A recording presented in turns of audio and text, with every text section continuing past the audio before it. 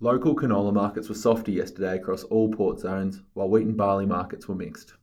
Looking at international markets, CBOT wheat futures strengthened on the back of corrective buying after prices fell over the previous 5 sessions.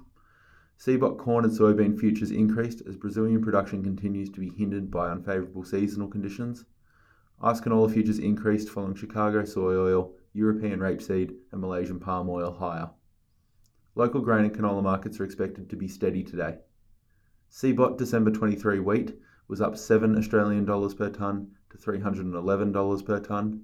ICE January 24 canola was up $7 Australian per tonne to $803 per tonne. And Matif February 24 canola was up $13 Australian per tonne to $733 per tonne. You can keep up to date with today's local pricing action with ProFarmer Price Discovery at www.profarmergrain.com.au.